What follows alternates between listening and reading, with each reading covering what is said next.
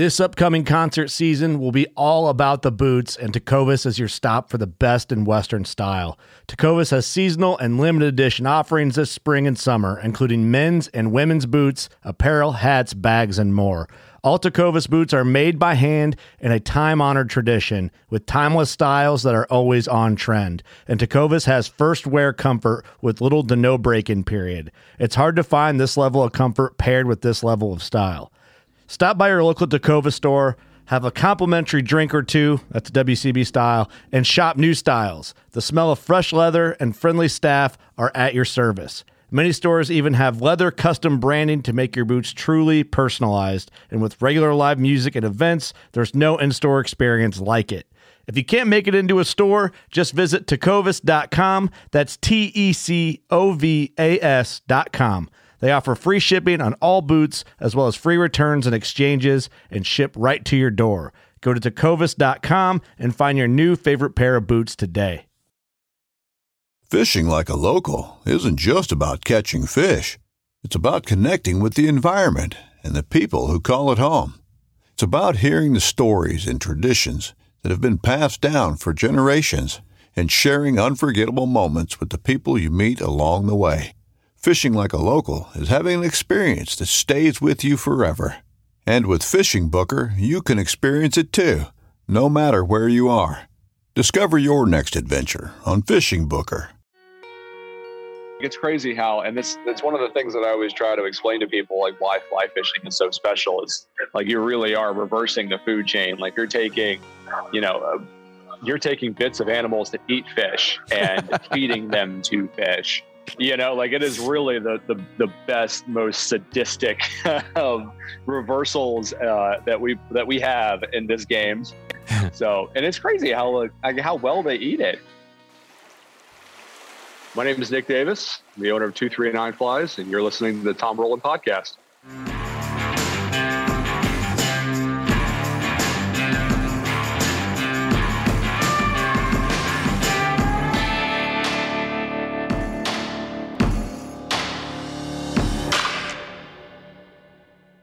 With threats to our nation waiting around every corner, adaptability is more important than ever. When conditions change without notice, quick strategic thinking is crucial. And with obstacles consistently impending, determination is essential in overcoming them. It's this willingness, decisiveness, and resilience that sets Marines apart. With our fighting spirit, we don't just fight battles, we win them. Marines are the constant our nation counts on to fight the unknown. And through adaptable problem solving, we do just that.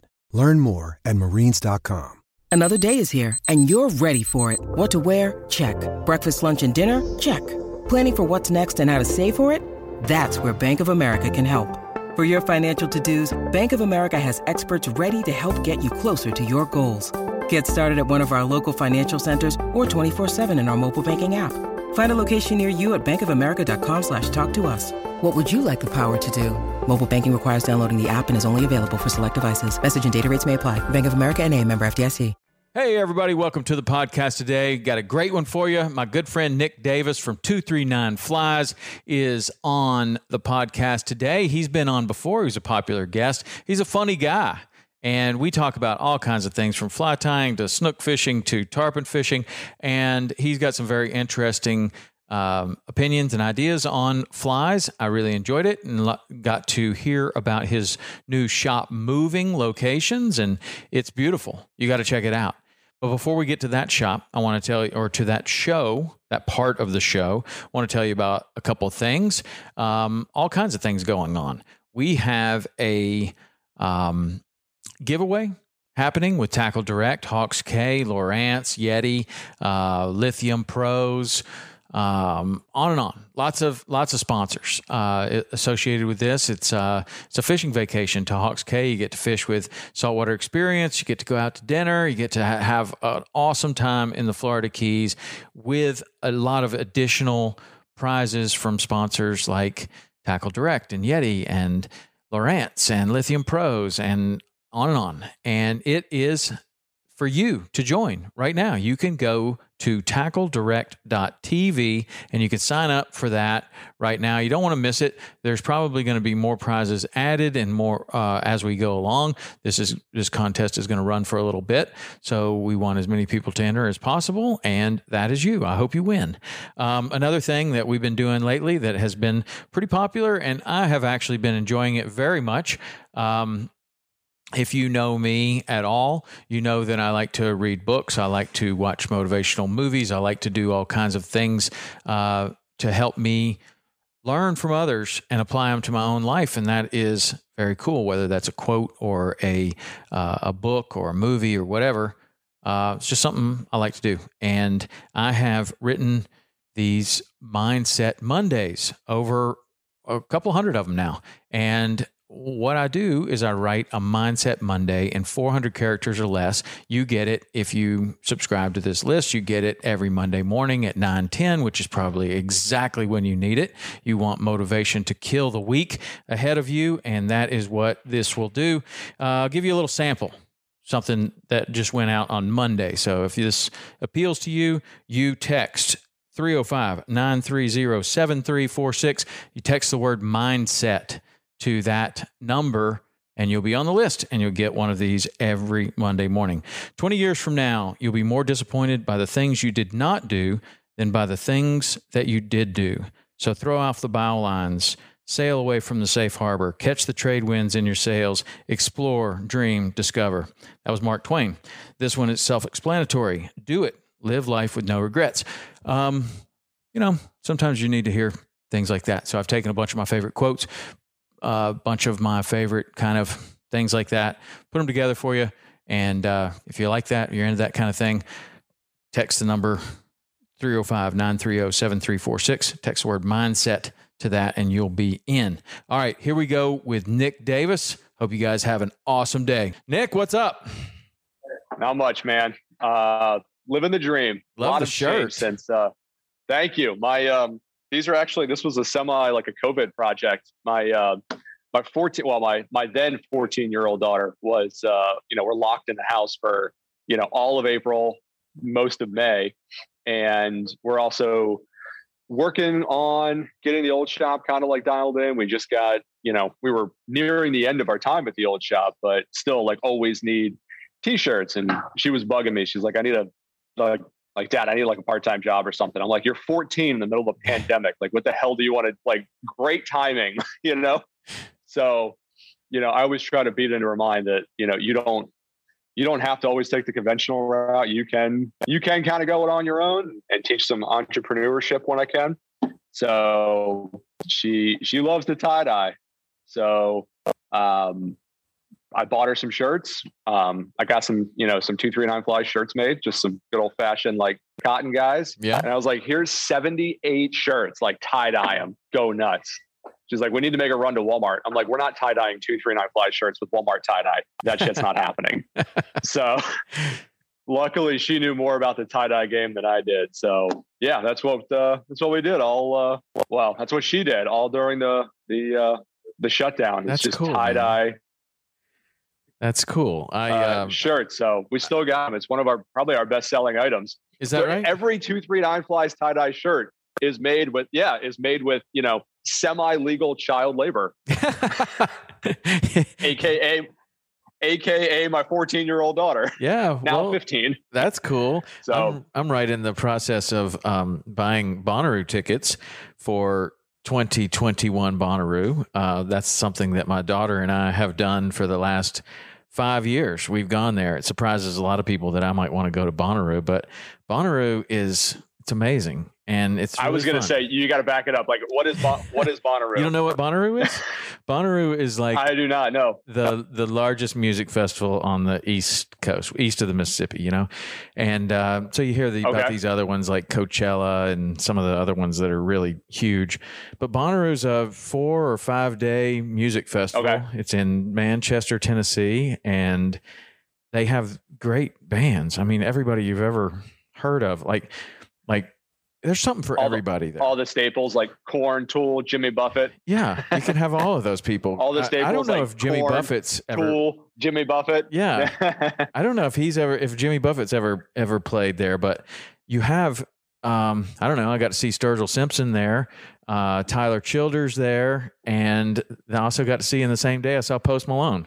So like you can see. That's a sick concert right there. Dude, it's amazing. But the way that the whole thing is set up, it's really set up nice. Like you can decide, okay, I'm a big Sturgill Simpson fan. I'm going to go get front row seats. Okay. So they have this pit up front, and the pit holds like 250 people, but it's a huge area. So if you want to, you can set aside time of your day. There's a whole calendar of everything that's going on and what time and all these different stages. There's a bunch of different stages, 4, 5, 6, 7 different stages. And you decide, okay, I'm going to go and spend some time in the pit line for Sturgill Simpson. And so if you wait like an hour, 2 hours, probably for one like that, maybe Post Malone might be like 3 hours. But you're tired. You need something to eat. You're going to sit down for a little bit anyway. So you pick the pit line. And you can get right into this pit area. They'll only let 250 people in. And if you wanted to, you could like lay out a blanket right in front of the stage. Like there would be 200 people in front of you. 50 people are probably on blankets behind you. Then there's 200,000 people behind you there. There's no pushing. There's no shoving. Now, what goes on behind you? I don't know what goes on back there. I never get in that. No one's got time for that. But it's like I'm either way in the back or I'm in the pit. But the way that they have this pit thing set up, it makes it so fun. And like my daughter and I have seen everybody she wants to see. I mean, I don't know, every band that's hot right now goes there basically. So anyway, your shirt makes me think about Bonnaroo, and there's a lot of tie dye at Bonnaroo. There's a lot of things at Bonnaroo. I was gonna say, we can take the sleeves off of one for you too, if you like. We do make the sleeveless model. We are sort of known for that here at 239 Flies, but nice. Very out, guns out. I've got the template. We can do it. Yeah, you can take the traps out a little bit too. Like completely up to you. It's all customizable. Yeah, like kind of Randy Macho Man Savage kind of style where there's just like some strings and they're cotton, right there. So if you got to tear it, you can. Like no big deal. You don't have the resistance of polyester. Well, the funny thing is that in a crowd of I don't know how many people go to Bonnaroo. Nobody ever fights. Nobody ever pushes. Nobody ever gets upset with one another. It's the coolest, nicest, gentlest crowd known to mankind. It's not a sporting event. People aren't taking sides. No. But also everyone's there to just. Yeah, they're there to chill. But also, like there are longer lines at the water lines than there are at the beer lines. Because generally it has been this whole time. It's been in the summertime. It's hotter than hell.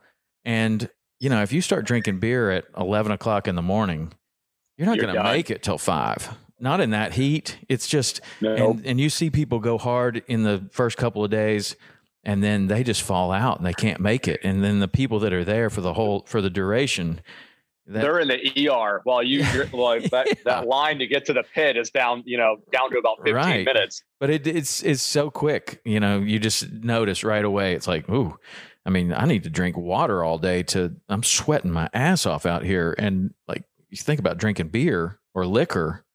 Doesn't even sound good. You would go downhill so fast. But anyway, your shirt reminded me of that. And that's the tickets just went on sale yesterday for 2021 because I don't know. It was in 2020, they canceled it for this summer.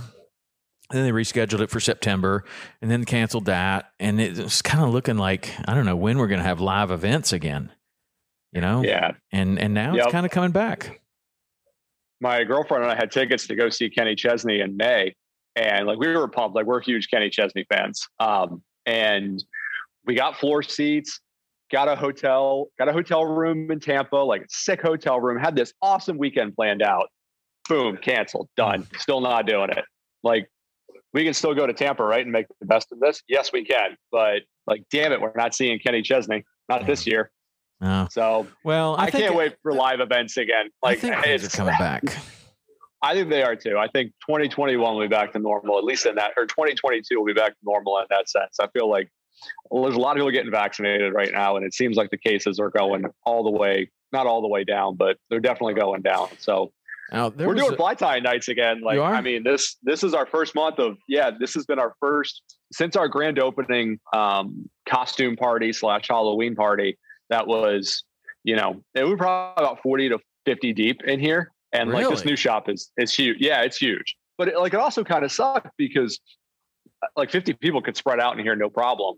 And it did seem, semi-empty at times. And there's 40 people standing around and everyone's in costume because it was our Halloween party. So wearing a mask was no problem. But it was such a pain in the ass to like teach and talk and communicate through a mask. It was just, it totally sucked the fun out of the environment. So I was like, we're just not going to do this until we can do this again. Did you allow was it okay to talk through a werewolf mask or like? Oh yeah, you could any kind of mask. We didn't. I mean, I preface this by saying like I was not the mask police that night. Like we had an open bar. Our boys from Treaty Oaks showed up and like we turned our point of sale into a full service bar. And the girls came down and gave us like this awesome like show. Like one of the Treaty Oak rep had like this giant like punch bowl full of just this green gin drink that was absolutely fucking phenomenal. Like I'm pretty sure there wasn't alcohol in it, but there was dry ice in it, and there was like it was a show, man. It was awesome, but it was just hard to talk through a werewolf mask and. To teach. And did you think, now see, this would be my first thing. I'd be like, okay, we're going to have costume night and we're going to have a fly tying contest, and you have to tie a fly with parts of your costume. Cause you got like craft fur, you got all kinds of shit. We'll do that from now on. Like every party that we have, every Halloween party that we have, that is now the new caveat. Thank you for that. That's a phenomenal idea. That's why we do these things. Yeah.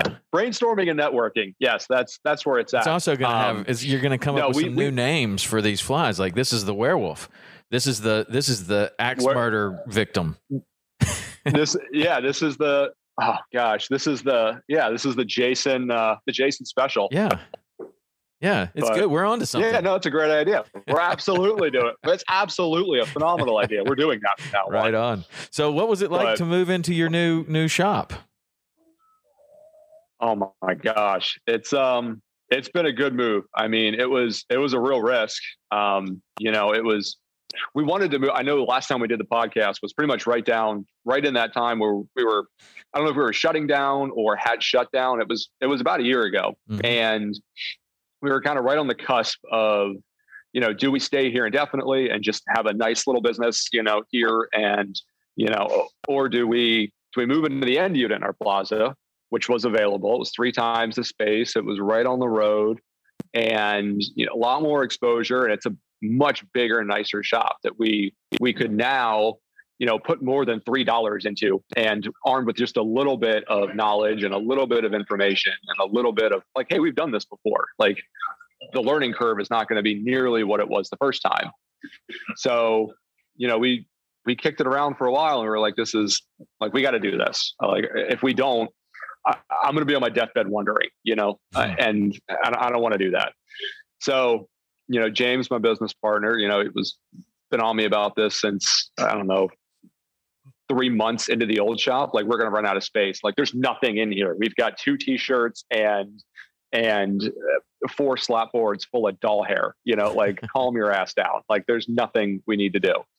But yeah, we got in, we broke ground, July 1st. And, it was funny. I was actually in here with my daughter on July 1st, like, all right, kiddo, like we're getting to work. And I'm not very handy, Tom. Like I'm not really that handy. Like I can do fine detail, like monotonous, finish work. Okay. Like moldings are my specialty. Like I'll do some shit out of some moldings. Okay. But knocking down something, carrying it out, like, bleeding from your hands, that's not where I live my life. That's me. I can do that part, but I can't put it back together. I'm really good at knocking it down and carrying it out. That's me. Well, see, like that's even better because I'm not even good at putting it back together. Like once someone puts it back together, I'm good at like, cleaning it and putting my name on it. That's what I'm good at. Yeah. So see what I did there? It was Exactly. Yeah, check that out. That's a Nick Davis original. Like, how about that? But no, so my brother Jim showed up. He's been on me. He was on me about it for a long time too. Like, I want to renovate a shop, man. I'm like, oh, like you and James both are just like, let's do this. I'm like, you guys realize that like someone does have to pay for that. Like that's a big jump in rent and expenses. And oh, by the way, we got to fill that place up.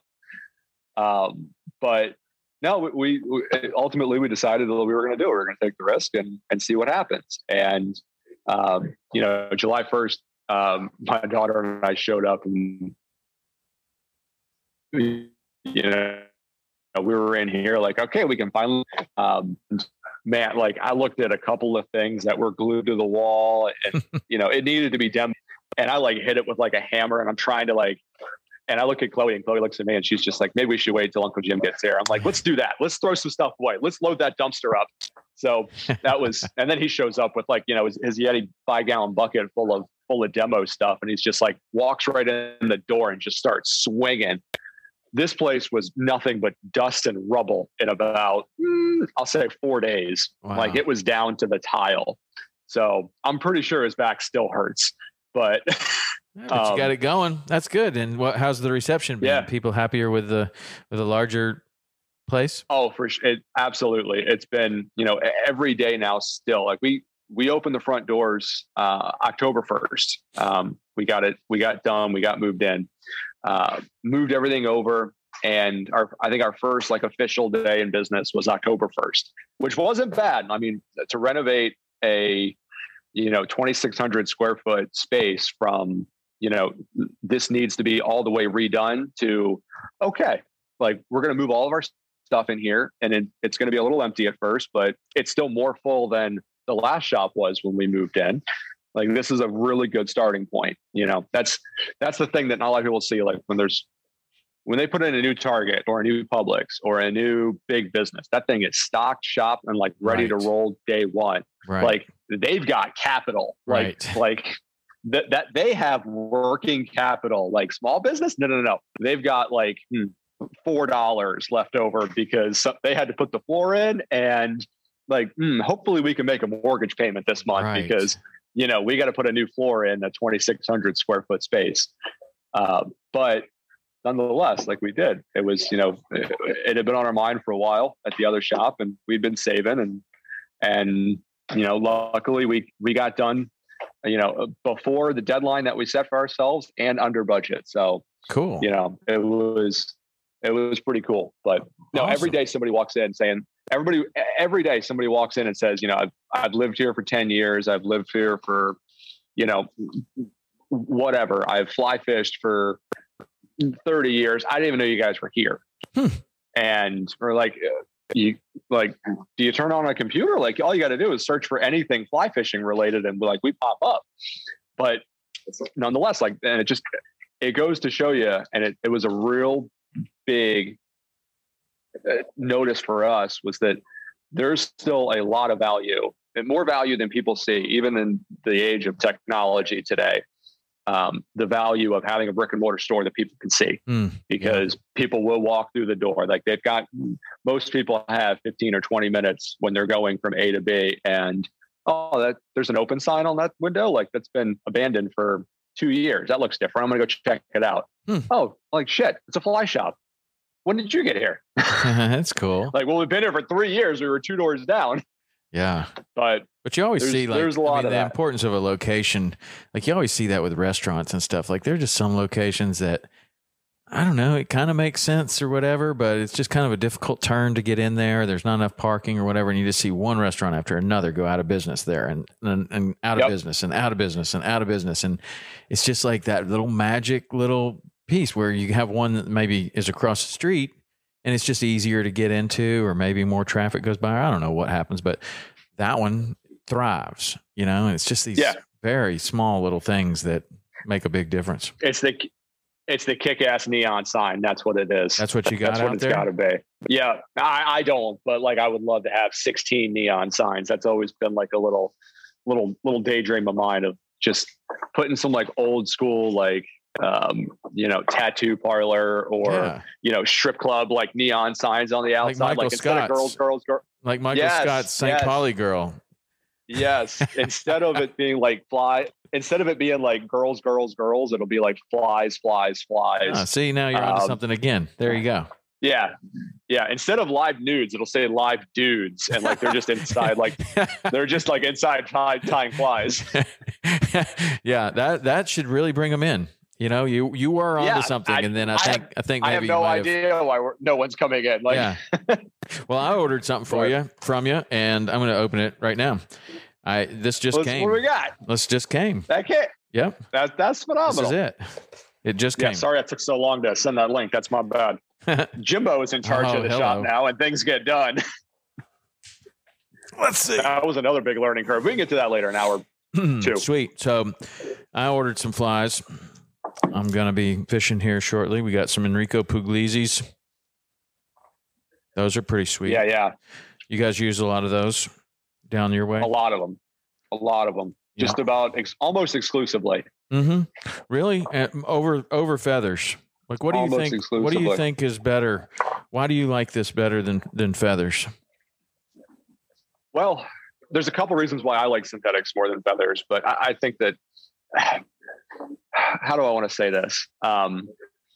There are, well, first from a tying perspective, synthetics are much more consistent than natural fibers. Mm-hmm. So if you get a pack of EP fibers versus a pack of, marabou feathers, right? Every single one of those EP fibers is going to be identical to the next one.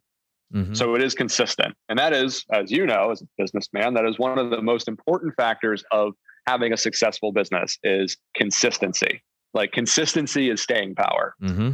So every single pack of synthetic materials is consistent. Every pack of natural materials is inconsistent. Right. So, I've noticed that the older generations, like, they like the natural materials because that's what they grew up on. They didn't have synthetics back in the day to play with. Like, we have all of the synthetics in the world now at our disposal. Like, and that's, one of the things that I kind of, make fun of all the time is, like, we specialize in doll hair. Mm-hmm. Like you have a 2,600 square foot shop where you sell doll hair. Yes, I do. But like, it's all the same. So the action isn't there, but the profile is there, and you can create a better profile with a synthetic fiber than you can a natural fiber. And they're much more durable. So a tarpon can eat that fly 7 times and it's still good. If that were made out of marabou and Arctic fox, it's trashed after 1. Right. Now, if you're going to sit there and you're going to spend 45 minutes tying them, like, do you want it trashed after 1? Well, I mean, for big tarpon fishing, sure. Like, we might as well just be fishing with $100 bills that they'll eat it. We don't care. Like, the bill fishermen do that. Like, I'll pay $100 for a tarpon eat, like, all day. Who cares? Like, that's what you're there to do. That is the sole purpose of life for the next 2 months is to hook tarpon. So, but I'll say from an enjoyment standpoint, like, you don't have to sacrifice durability for action anymore. Like, you can tie a synthetic fiber fly, and every single pack of fibers is going to be the same. You can make 100 identical flies with them. If you're a good fly tyer, and you don't have to go hunting through packs of marabou anymore to find a good pack. Right. You don't have to look through bucktails anymore to find the ones with the longest fibers in the midsection that you can tie your deceivers out of. I mean, I had a guy tying my flies that was in Montana. His name was Craig Jansen. He was really one of the best fly tiers I've ever had the opportunity to buy his flies or fish around. But one of the reasons, I mean, he was a pretty decent fly tyer, but the best thing about him was that he had a really tight relationship with Dan Bailey's Fly Shop, and they would order all of their saddle hackles and their tarpon hackles and all of their materials. And he would be the first one to sort through all that stuff. And he would be like, yeah this one and this one and this one and this one. And I'm buying 50 of these. And everybody else gets the leftovers, right? And, if you can make that pick, that's a that makes your flies so much better. And his flies never fouled. But you could have someone with exactly the same fly tying skills and inferior materials, and you might get a foul. You might get flies look like shit. Right. It's tie them on, and it's like, I don't want to throw that. Right. It is, and then I don't have confidence in the fly anymore. Right. The materials are the best. Now, when we look at some of these flies, you're talking about all of the benefits of the synthetics. And then here I've got an Enrico Puglisi one right here that is synthetic and natural. So you got rabbit on the back and kind of a toad type front body with like some, I'm going to pull this one out and look at it because it's got like some rubber legs in there. Yes. And when you're first learning how to tie flies, let's talk about this. This seems like a complete impossibility, but I do know the trick now of how to leave the rubber legs in there and trim everything else off, and then have the rubber legs stick out. Just pull that whole thing out. There you go. Yeah. So, wow. Yeah, the rabbit strips. There's some serious packaging that goes on into these flies here. Right. One of the many reasons I love those flies. Yeah. How is Enrico doing? I used to see him all the time. He's doing good. We actually had a fly tying night with Enrico last year before all the madness hit. It was awesome. He came down and he wanted to fish, but wanted to do it. Yeah, we're going to talk about that. Wanted to do a fly tying night, or wanted to do a video and go fishing and all that. I'm like, well, Enrico, like I got a videographer, on staff, my boy Patrick Ray, let's shoot a little how-to video in the shop and, do a kick-ass fly tying night. And that's exactly what we did. And like, he came down and put on a show for us. Nice. The trick is that you got to get, like, Enrico asked for a water because, he's talking and, it's hard to talk without a drink sometimes, voice gets a little parched. But I was like, Rico, this is a fly shop, buddy. They flush toilets with that stuff. Like, we don't have water here. He's like, what do you have? I'm like, all the Modelo you can drink. So you got to get 2 Modelos in EP before he, loosens up and starts having a good time. Right. That's the magic. That's the magic trick. The magic trick. Yeah, let's talk about that fly. Yeah. What do you call this one? Rabbit's awesome. Yeah, I'm a big fan of rabbit. What is that? This one. Rabbit's a really good. See, rabbit's one of the few natural materials that I think will always have a place in saltwater fly tying. Mm-hmm. That rabbit is more consistent than most natural fibers. Most every package of rabbit hair is going to be similar to the one that it's tied with next to it. So rabbit is consistent. And it's also durable. It gets a little heavy when you're throwing it, but that's what makes it a great tarpon fly. Yeah, but you're using an 11 weight. It shouldn't be too bad. And you might even even trim that down a little bit. Like, you could just make some earrings out of the rest of it. Yeah. Hey, when you're using rabbit to palmer, do you use cross-cut rabbit, or are you cutting the hair off of the strip and then using that in like a dubbing loop or something? How do you do it? So both work. It depends on what you're trying to do with your application. Like if you're trying to make a really bushy collar that's going to push a lot of water, and also tying it on a little bit lighter of a fly or a little bit lighter of a hook, I'll cut it off and use it as a dubbing brush.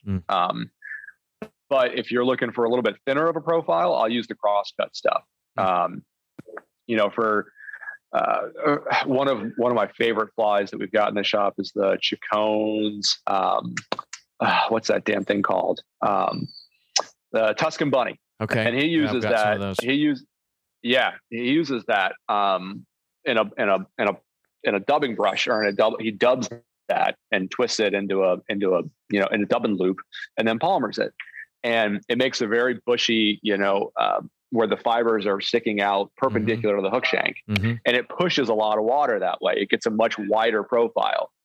But like in the Butts Big Money Minnow, shout out to my boy Brian Butts, when he ties that thing in, he uses a cross cut, and the taper on it is a lot more thin. So it's more of a redfish fly than it is a tarpon fly. but you still get the action of the rabbit on there. Because rabbit, I mean, you get that stuff in the water and it pulsates and it breathes and it does its own thing. So, Right. So that fly doesn't have to move, in the water forward or backwards for it to be moving. Yeah, that's so important, man. I think I think that's one of the reasons why I kind of a little bit prefer feathers over synthetics. Like if I had to choose, I would kind of choose feathers a little bit more for some applications, not always, but I have seen the offshore, like the tuna and stuff like that, tend to bite the feathers better than they bite the synthetic flies. I don't know why. I think it just shows up a little better for some reason. I don't know. Maybe they can see through it, with the light just goes right through it, and they just I don't know. I've had trouble getting those to bite, and then you just take an old Lefty's Deceiver bucktail with feathers, and it's like it's on. Throw it out there and done. Yeah, but it's crazy. It's just. Go ahead. I was going to say, it's crazy how, and it's one of the things that I always try to explain to people, why fly fishing is so special is you really are reversing the food chain. You're taking, you're taking bits of animals that eat fish and feeding them to fish. It is really the best, most sadistic reversals that we have in this game. So, and it's crazy how well they eat it too.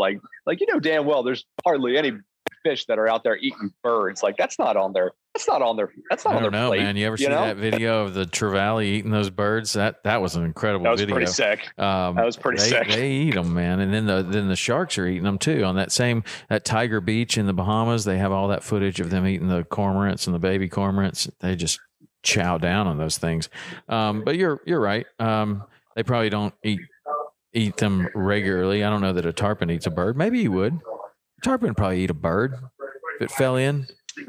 I think a tarpon would be too lazy to eat a bird. Robin? Those are just the laziest eating fish in the sea. I don't know, but if it was just flopping on the surface there, it couldn't get up. Its wings are wet, and it was sitting out kind of in the middle of a laid up area. You don't think that's what a crab does, and it just kind of makes little waves, and then all of a sudden, that would happen. That would happen. You're right. That would definitely happen.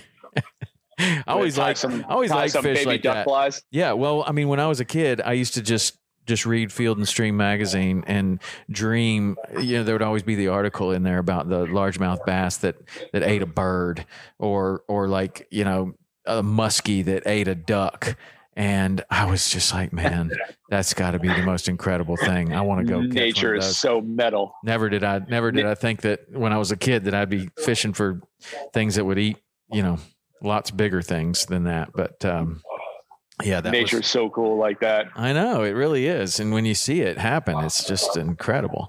So we got all of these. You got me covered here. Let me talk about this one. This is this little Umpqua megalopsicle. Yeah, a megalopsicle.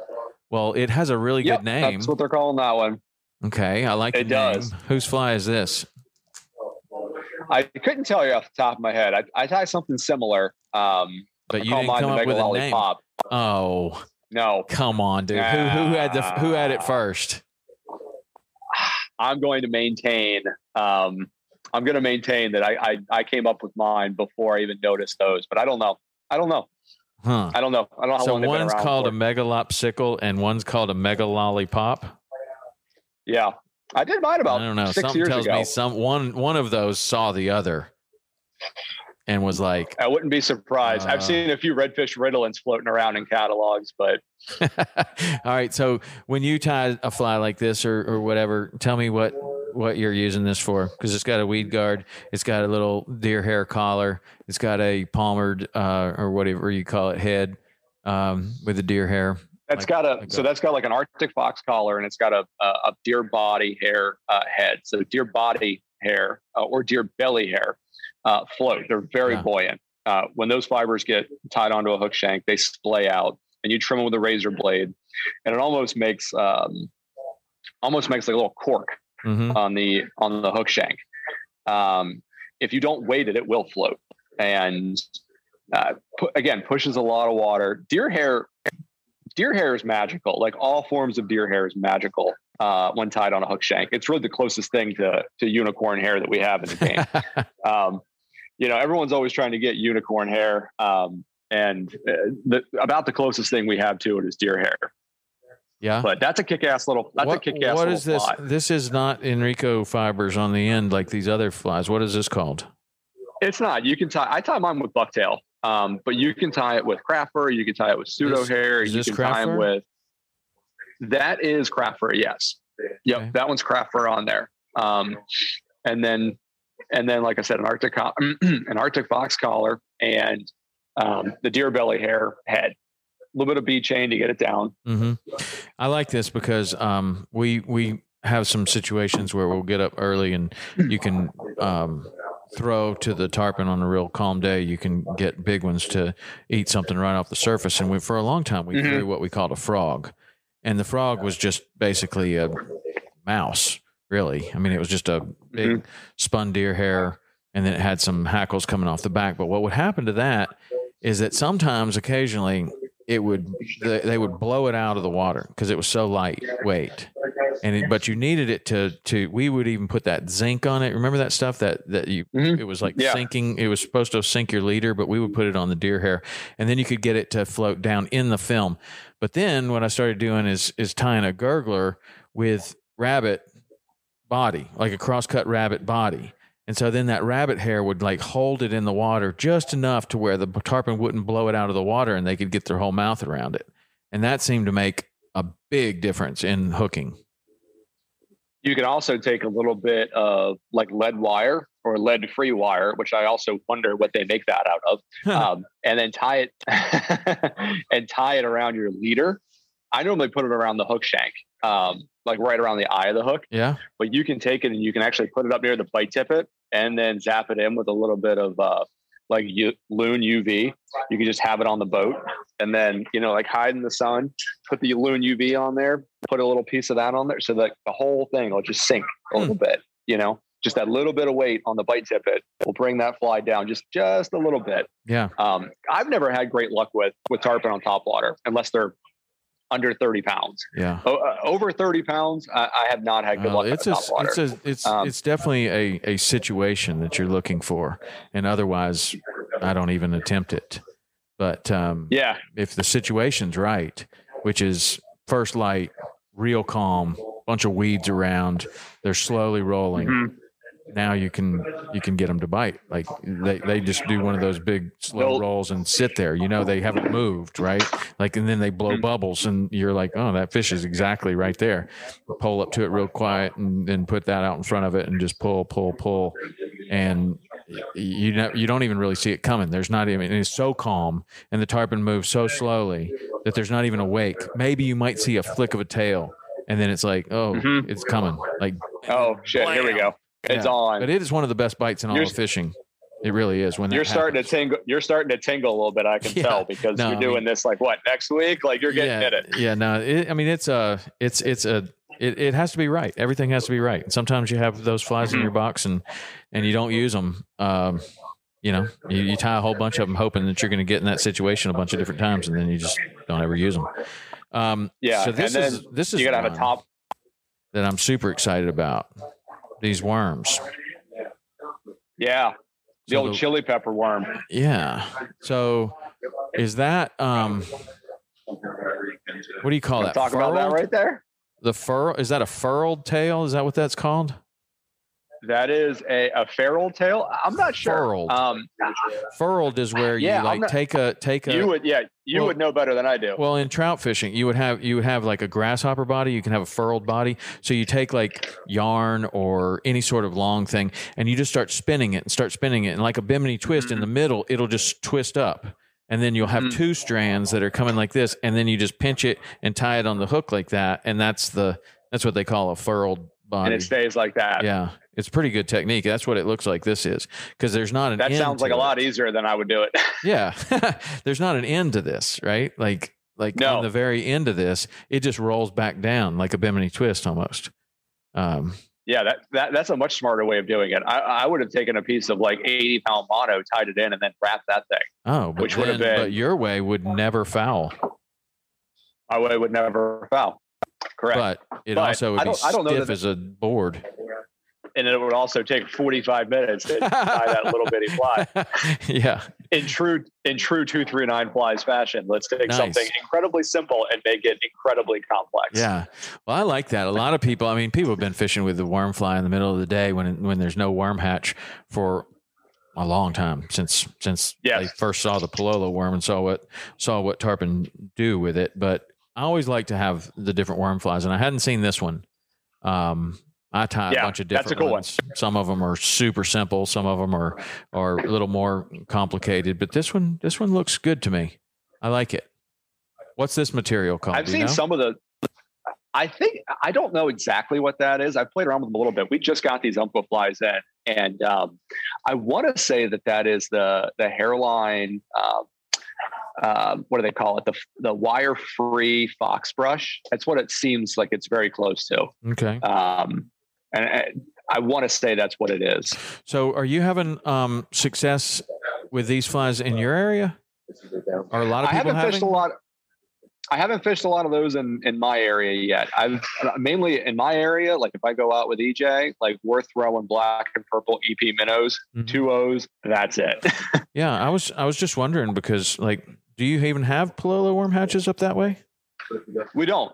We don't have hatches. I wonder where the boundary is for that. The farthest north that'll go. Yeah, probably like Miami.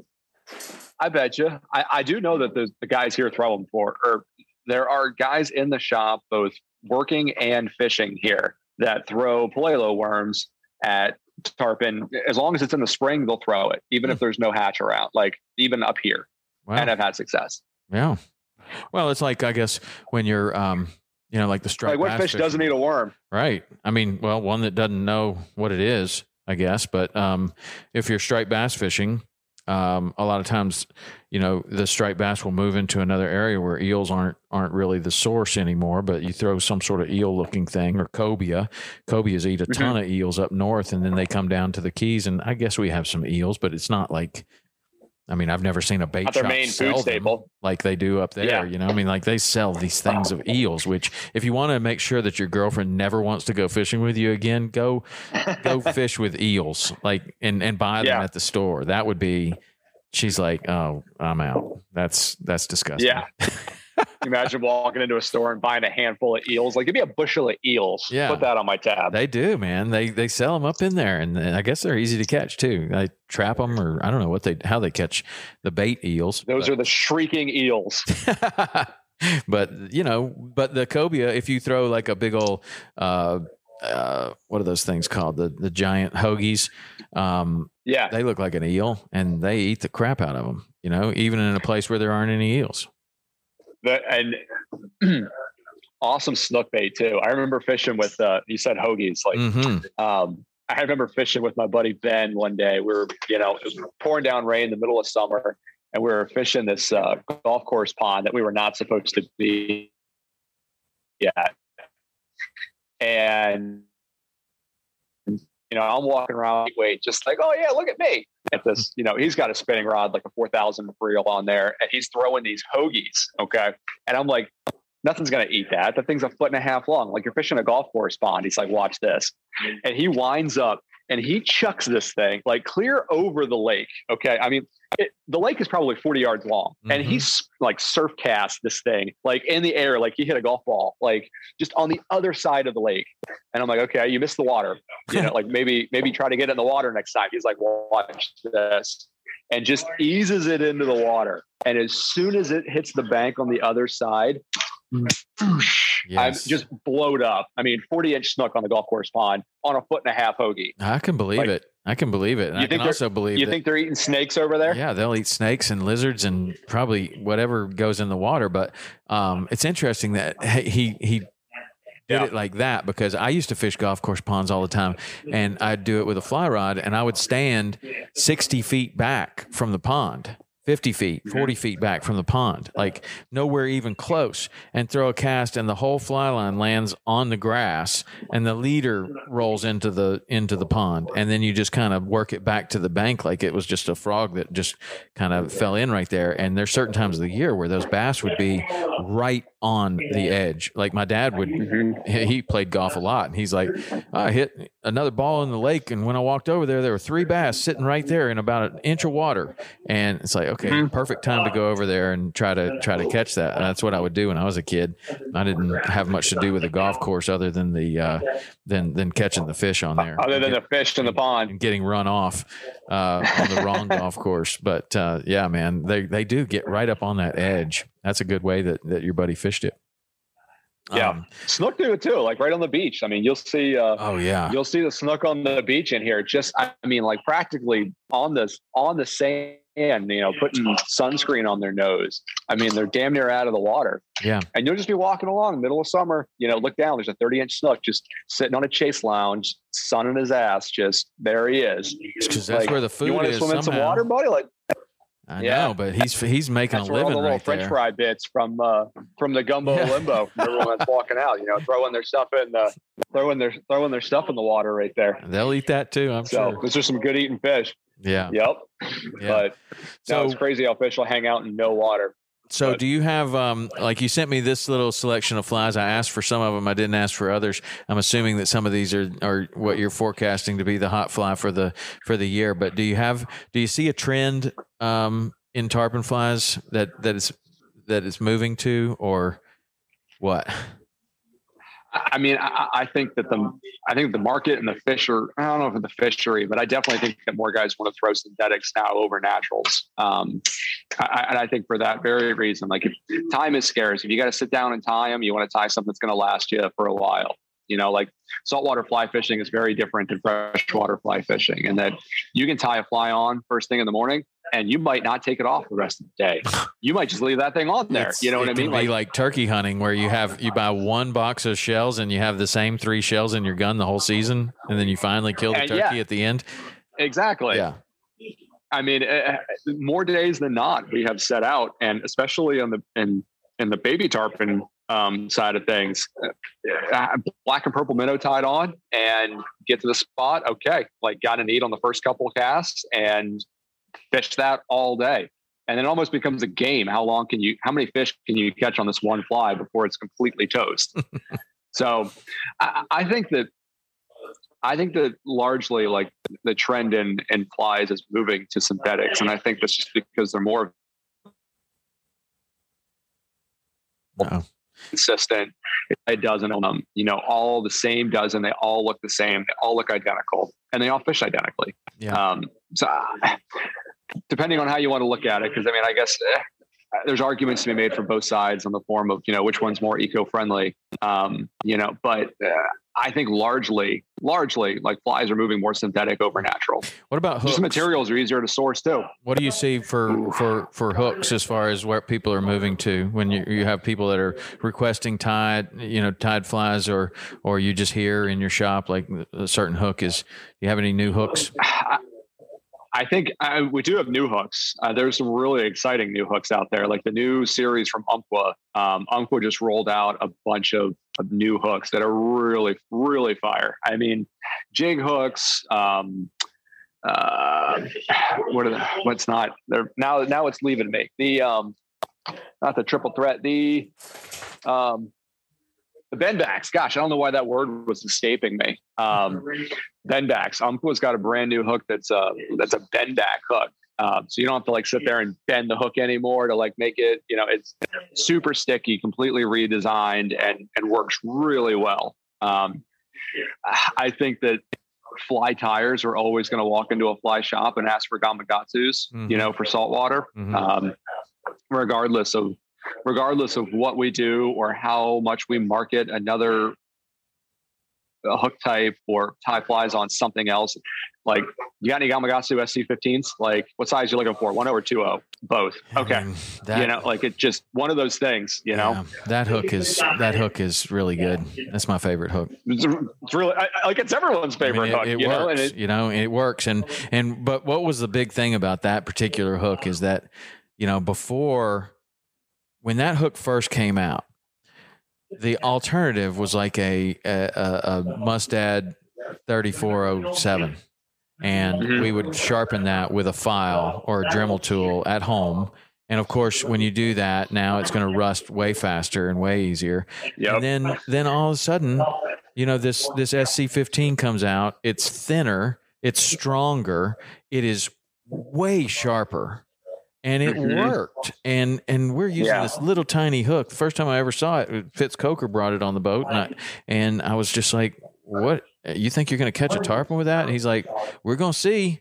And we never had one straighten out. We never had. I mean, it was sticky as it could be. It did the job, and I was like, "Okay, I'm sold. That's fine." Sold. Yeah, and then at the same time, you had some other ones. I remember there was a batch of Tiemcos that were breaking. They would break right behind the barb, and just one after another, and then you'd have 4 or 5 that would do well, and then they just started breaking. And I was like, I'm never using that again. Like I'm done with that. That's the thing. Like, as soon as, and that's, and they have, I mean, you hear those stories of,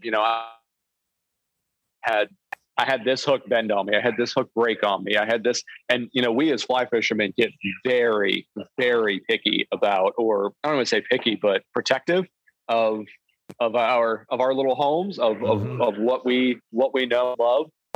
If you get a hook that breaks on you, like, you immediately hate everything about that company. You're like, I'm done with you. Like, it is the worst breakup ever.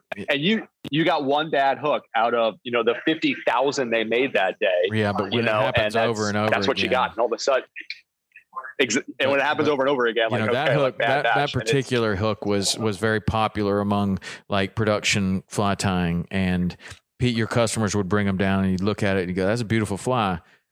Whew, I don't know if we should trust that hook or not." And they're like, "Oh, well, I got a whole box of them. I spent $500 on these things."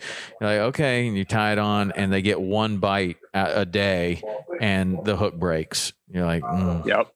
That's like the famous little meme, I guess, is the guy opens the box and says, "Those are beautiful flies. Boom, let's use mine."